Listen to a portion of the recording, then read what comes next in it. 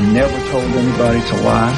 My biggest job is to prevent the enemy from hitting us again, and that's exactly what I'm going to do. America's best days are yet to come. You ain't seen nothing yet. Government is not the solution to our problem. Government is the problem. We have the power to make this the best generation of mankind in the history of the world, or to make it the last.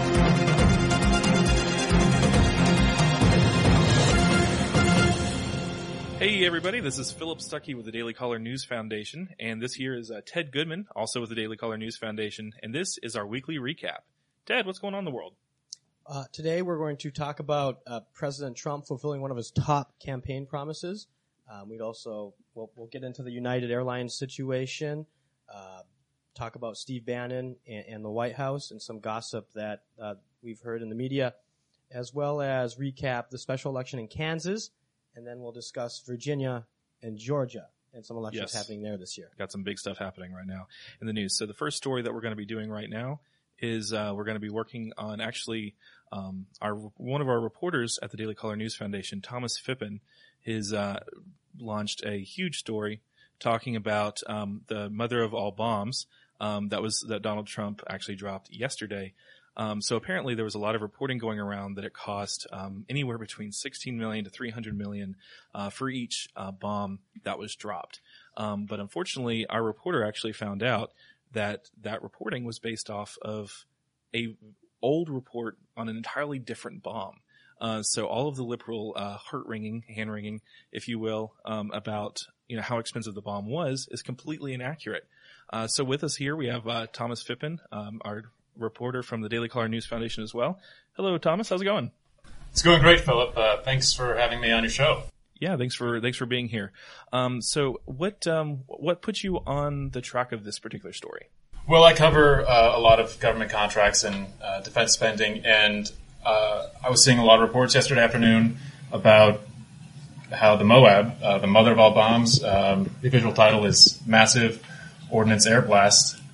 I was seeing a lot of reports about how it cost $314 million for the program, and a cost of $16 million per unit. Wow. So I was looking at that, and I couldn't really find where that information was coming from. Yeah, definitely. And it got repeated by multiple outlets. Time, the New York Times even repeated it. Wow. CNBC. And as far as I can tell, it's based on the price of a different bomb called the MOP, which is also a huge bomb. So what is that bomb?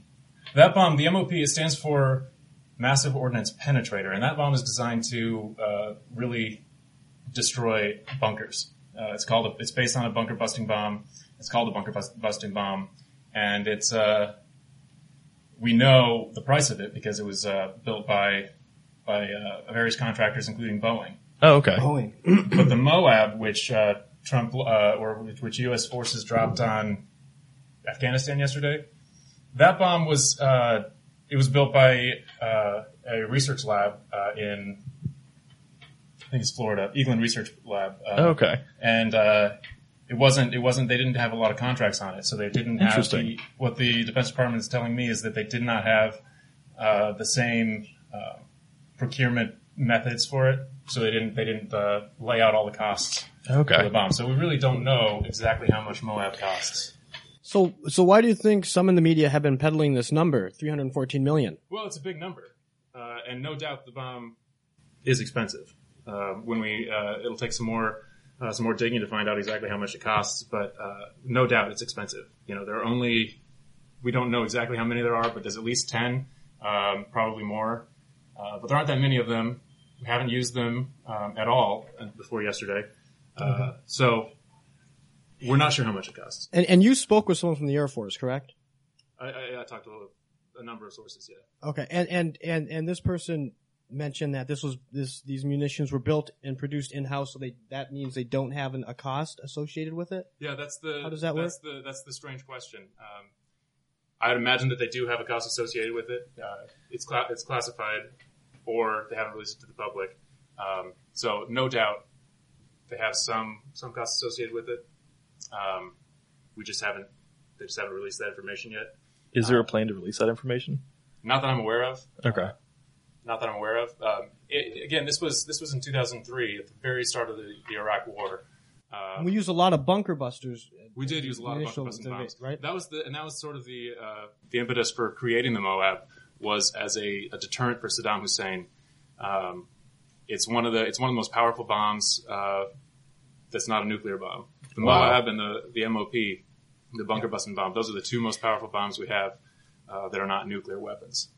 Okay, great. And this is the president, 85 days into his presidency, fulfilling one of his top campaign promises, right? During the campaign, he said multiple times, we're going to bomb the shit out of ISIS. And this is exactly what he did yesterday. Would you agree? He did bomb the shit out of ISIS yesterday. That's true. Yeah, he said that he said he would bomb the shit out of ISIS in November of 2015. And, now he is. Yeah. So that was an easy one to fulfill. It's, a lot of people, and then a lot in the media are trying to put a price tag on the bomb when, how many of them are talking about the fact that here's the president fulfilling a top campaign promise, 85 days into office. That's true. You heard it here first. So speculation, what's the next campaign promise? That he's gonna fulfill? Yeah. He also said he would blow up, ISIS's oil fields in Iraq. Okay. That's true. He also said keep the oil.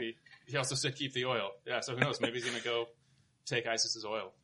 There you go. Just take it. There you go. And then charge them for the privilege, probably. There you go. Yeah. All right. Well, thank you very much, Thomas, for the Daily Caller News Foundation here, talking to us about that great story. So we actually have a couple other stories, that we're going to talk about next. So Ted, Steve Bannon, there's a little bit of intrigue, an extension kind of in the palace intrigue story, where essentially, people are arguing that Steve Bannon could be on the way out. Even so much, or if not, who's saying that? Who's saying that? Well, it was in Politico, it was in the New York Times, Washington Post. I mean, basically everybody's saying that between Jared Kushner and Reince Priebus, Bannon is quickly becoming the odd man out. Okay. So what do you think about that, Ted? Well, nobody won the election. President Trump won the election, and he had help. He had good people around him that were helping him with it. But at the end of the day, that was his election. He did what it took to win the thing, and so I don't think it's right for other people to be taking credit from that. And that's not that's what Mr. Bannon's doing. But you hear these reports in the media that the president's getting frustrated with Mr. Bannon because he's taking credit for the election and that. And I don't. Where are these journalists? Where are these reporters getting this information? Right? Like, well, honestly, from Donald Trump himself, he gave an interview where he refused to say that he supported Bannon. And one of the key parts, Ted, in the interview was that he said that, I had a very good campaign strategy to begin with, well before Bannon even joined the campaign. Yes, which is true. And so, for that kind of thing, it's basically, he's discounting Bannon's importance, to the campaign on one hand, and he's refusing to say that he likes, that he's, completely. No, he's answering the media who's trying to say, so-and-so was so instrumental. If he was trying to answer the question and still say that he supported Bannon, that was very easy to do. He still is chief strategist. He still has the president's ear, as far as we know. And he represents a good number of folks that voted for the president on issues such as trade, right? And civic nationalism. And so I don't know how much I buy into this whole idea that there's just infighting amongst Trump's closest advisors. But of course, there's probably a difference in ideology between Mr. Bannon and some of the Wall Street execs that the president has brought into his cabinet and some of his finance advisors and that sort of thing. But that's healthy, right? You want to have those different perspectives in the president's ear. So I don't know why is this being painted as such a bad thing? I mean, that there are competing voices in the White House. Isn't that what we want? That's not what's being painted as a bad thing. It's necessarily, Bannon's role could be on his way out. They're not really saying that it's good or that's bad, just that it's happening. Mm. And so, I think this is important because, a lot of people on the far right were supporting Trump, maybe because of Bannon, because of, his kind of reach at Breitbart. So I think there's a lot of people that are saying, hey, wait a minute, we wanted this man, this voice in the White House, you should listen to him a little bit more, especially in light of some of these recent movements, like the bombing that we just talked about, as far as Donald Trump kind of moving towards more of a traditional conservative view. Well, traditional conservative view on what? On bombing on foreign ISIS? policy, yeah. I mean, because traditional conservatives, inside the Beltway people. The president promised to bomb the shit out of ISIS, and that's exactly what he did yesterday. I don't know how that's a partisan issue, He also, basically what they're saying is that, American first policy kind of moved, basically what they're saying is they're calling this kind of a redefinition of America first, if you will.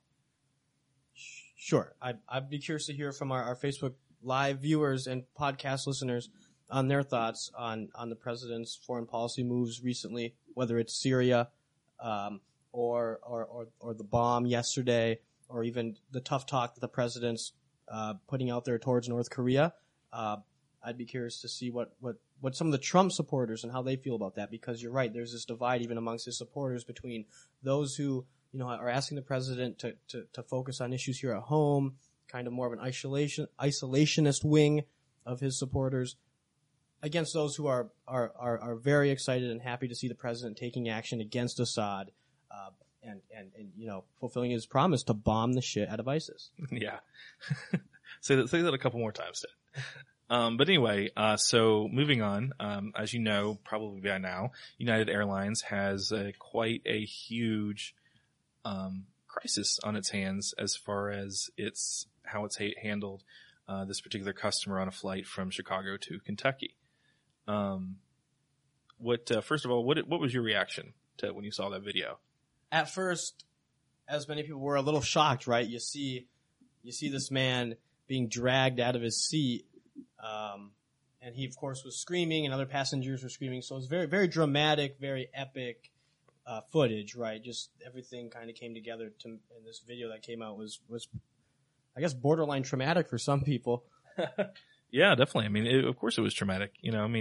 There was can you imagine? Sitting in a seat that you paid for, and then realizing that, hey, I don't get to sit there anymore. Yeah, however, this is something that folks that fly are aware of, right? Airline companies do what's called they overbook flights, right? Banking on the fact that a number of people will not show up, and it's in their interest to make sure that those flights are full, that every seat is filled. And so here's a situation where they needed to have some actually United employees. So they're saying it wasn't actually overbooked, but they did have 4 United airline employees that needed to get to the next destination for additional flying. And honestly, I think that's kind of the big controversy here. This did not have to happen. It was completely averted. There was no overbooked flight. And that's kind of what's interesting is, the United response at first was, hey, we overbooked this flight. This is a thing that happens. But no, that's not what happened. All they wanted to do was give one of their employees a free seat on the plane. See, that the other side of that is they needed to get those pilots to Louisville. They weren't even pilots. None of the 4 were pilots. No. But those employees needed to be on a different flight is what I was told, right? Yeah. Well, yeah. They would need to be on a different flight the next day. Okay. And so, but the thing is, this isn't like something new, right? If you fly, you understand that they have this sort of thing. And United offered... No, Ted, you don't understand that you're going to be beaten and abused by airport police every time you get on a plane. And you're right. However, they have this policy, right? So now the employees of United are in a tough situation because, okay, they got to get these seats opened up for these employees. That's in their manual. I'm sure they have a policy and it's all laid out how they handle this sorts of situation. Nobody took them up on their offer of a $800 voucher and hotel room and board. And so they had to randomly select 4 individuals from that flight to well, they didn't really have to do that.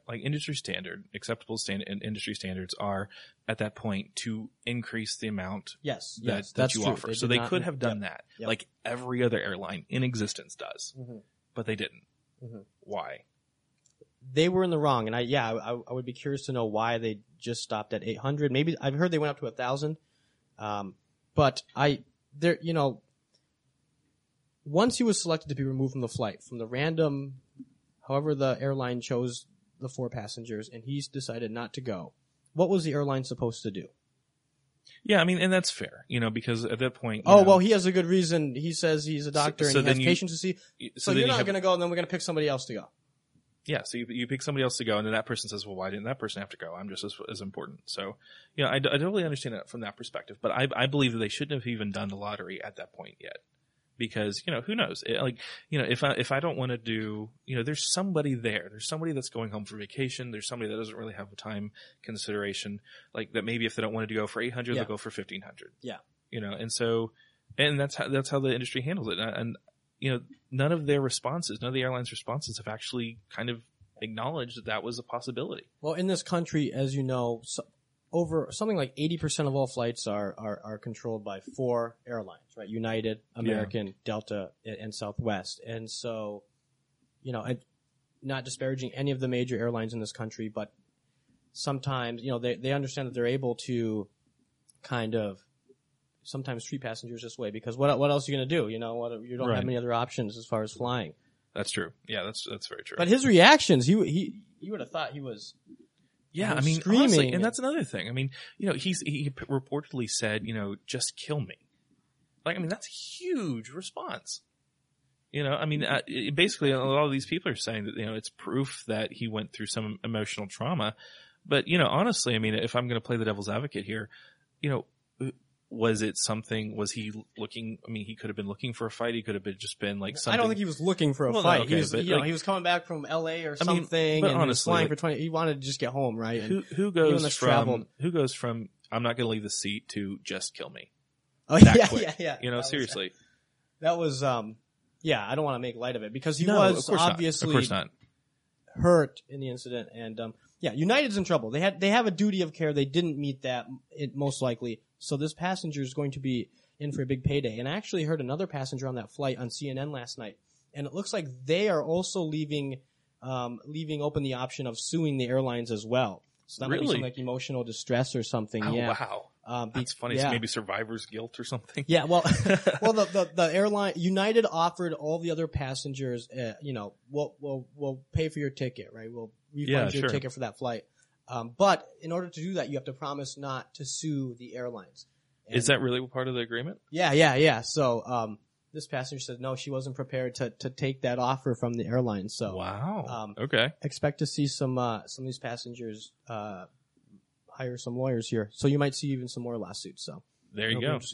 Interesting to follow that. That's great. So we have about 10 minutes, give or less, on our show next. So we wanted to focus on some campaign news coming up because there was quite a lot of important campaign information that came out. So first of all, Republicans, Ron Estes won in Kansas special election to replace who was he to replace? Let's see, that was anyway. So in the Kansas special election, the Republican won, but basically the spin is that Democrats won really because they didn't invest that much time or money into the race compared to, we actually had President Donald Trump campaign in the race. He held a fundraiser. Vice President Mike Pence held a fundraiser. And so basically what the Democrats are saying is, hey, we don't really have to try that hard. And it was only like, we only lost by like 10%, which I think honestly is not a real accurate depiction of the race results because, seriously, okay, so look at this. So we look at, Mike Pompeo is who it was replaced. Kansas. Yeah. So, thanks, Ted. So basically, what they're saying, so if you take a look at Mike Pompeo's, campaign history, he won, he's been in the race for a number of years. The first time he won by 2 percentage points higher than Estes won. So basically what you're saying is you're comparing Mike Pompeo has been running for the seat who has a very high name, nationally known, congressman who won with, 67% in 2016. And so what you're comparing that to some generally relatively unknown person in a much smaller turnout special election and kind of trying to say that there's some sort of comparison and saying that it's all because of Trump. Yeah. Which, and that's kind of the Democratic thing here. It's all, everything's because of Trump. Yeah. And the Democrats are hailing this as a huge victory, right? They lost by 7 points. Yeah. The Republican, Ron Estes, defeated the Democrat by 7 points. Yeah. And Democrats are all happy. They're like, oh, this is, a sign of things to come. Yeah. I think Republicans are in a good spot if Democrats are here cheering 7-point losses. Yeah. I mean, and even then, the Huffington Post reported late last night, that there was a special election in Illinois for a small township mayoral race. And basically what happened was it actually came down. It was so close. It was a special election, a very small election. It came down to a coin toss. This was last week. And it basically the Democrat ended up winning the coin toss. But the Illinois state Democratic chair said that it's proof that Trump is on the run. Yeah. And I think that's fascinating, honestly, that you have to search that hard in order to declare any sort of victory, honestly. And and what some of these pundits don't realize is that a lot of these Trump voters historically didn't vote. That's true. Or definitely weren't affiliated as a Republican or a Democrat. So. Right. And I think that's part of, honestly, I mean, your argument, I think you mean to kind of oppose these people, but it almost supports their view, right? Because, if you have people that have never voted in an election and, the election did have a very high turnout, you have a lot of people that aren't voting now. And I think that's kind of what Democrats are banking on moving forward. Like if you have a lot of people that are, that were Trump supporters that aren't motivated to vote anymore. And so that's kind of what we're talking about. Yeah, for 2018. Okay, in 2017. And we're actually seeing that exact strategy playing out in Georgia. The Georgia special election to replace Tom Tuesday, Price. Correct? That is. It's the 18th. Yeah, same day as tax day. So if you haven't gotten to your taxes, make sure you do your taxes and vote. With the two worst things you can do as far as the government's concerned. But yeah, so basically what they're doing is they're trying to say that, this is an opportunity for people who voted for Trump to kind of recant their vote, if you will, is kind of the main push. And it's a huge winner nationally because the National Democrats have raised up to over 8.3 million, like we reported last week, for John Ossoff. And so that's going to be quite fascinating to see what happens with that. What are they saying about that Georgia race right now? So it's actually going to be a lot closer than it was supposed to be. So basically, but they were saying that about Kansas too. Well, okay, so it was supposed to be a Democratic route, and now it's like, okay, well, Republicans are going to win probably, but it's going to be really close. Yeah, it's like but it's going to be really close, you guys. Yeah. So that's kind of how that race is looking. Just a couple other, key races that are happening. Okay. So, New Jersey there are two states are having, governor's races this year, 2017. So to replace Governor Christie, who you had some information on. Where does Chris Christie rank as far as? So there was a poll that was published last week, where Chris Christie was actually ranked the least popular governor in the United States right now. So that's basically really huge. Wow. Even if he was able to run again, basically, it wouldn't do him any good, which is kind of frustrating for his lieutenant governor who is actually running, Kim, Guadagno, I believe is how her name is pronounced. I've only written it. But anyway, she is, Christie's lieutenant governor and she's running for governor now. And so basically what happens, there's a bunch of other Republicans in the race right now that are trying to kind of paint her with that same brush as Chris Christie. And to fight that. What kind of brush is? Scandalous. The whole Bridgegate thing, all this stuff. I mean, he's a very unpopular governor. He's very unpopular in New Jersey, amongst New Jersey residents, correct? Yes, amongst Virginia. Is that because he was campaigning, he was gone a lot, or? Yeah, or is it mostly because of Bridgegate still? There's a lot of people didn't agree with how he handled the whole Bridgegate scandal, including reportedly President Donald Trump. Really? Yes. But anyway, so Kim Guadagno is actually, she hired, someone who actually ran Jeb Bush's, primary campaign. Danny Diaz is a political consultant based out of Florida who is now going to be running Kim's campaign. And, of course, Jeb Bush, in all disclosure, actually worked for the man. He didn't do very well. And he went through a lot of money in the process. Yeah. So we'll see if that decision actually pans out for her. Politico actually reported it saying, that basically, Politico reported that. Reported what, Stucky? Thanks. Politico reported that, what did Politico report? Okay. let's just go away from that. Are we talking about New Jersey still? Yeah, we're still talking about New Jersey. Oh yeah, Politico reported that Danny Diaz is going to have the same level of success as he did with Jeb Bush. So we'll see what happens.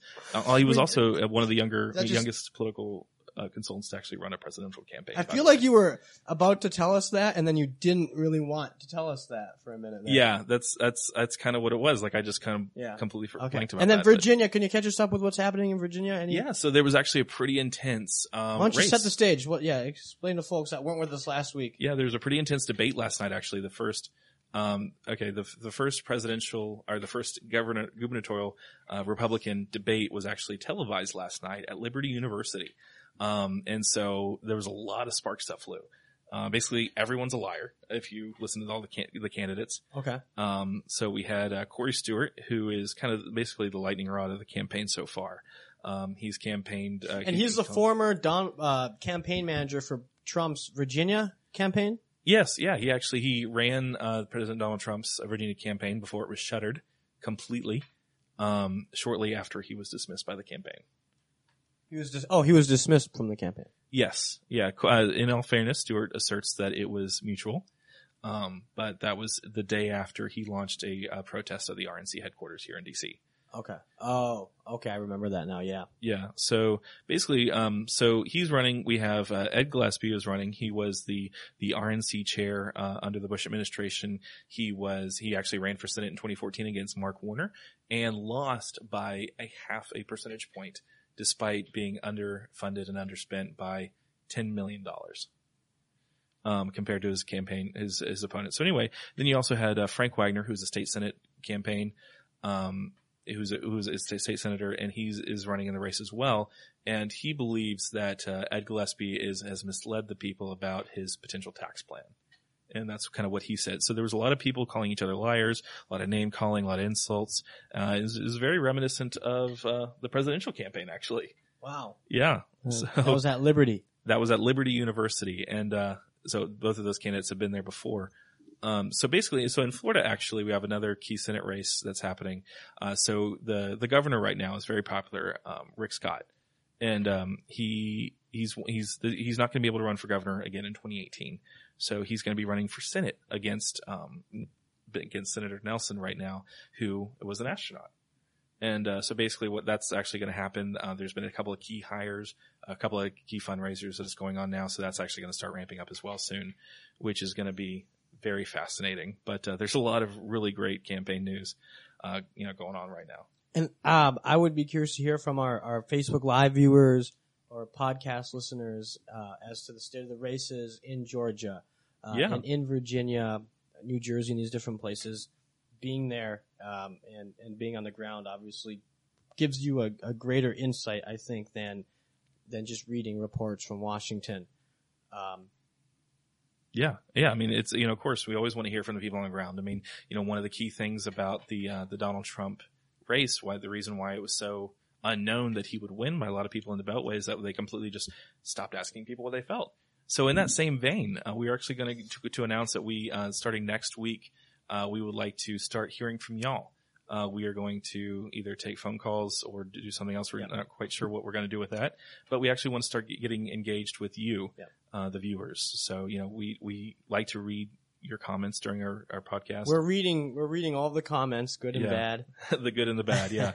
And so, we want to get more involved and want to hear more about what's going on, in the countries, in the states that Donald Trump won. Yes. In the states maybe that he lost too. Of course. If you're a coal miner who's been hurt by this, by the Democratic policies, if anything that happens at all, we want to hear about it. That's going to start happening next week. It's going to be about the same time. And feel free to send us ideas, advice, and we have some unsolicited advice already coming our way on here. I won't read it. That's great. I'll read it, but I won't read it out loud to everybody here. But this is our second show that we're new to this, so bear with us. But we really want to turn this into something special, and we can only do that with your help, with your support.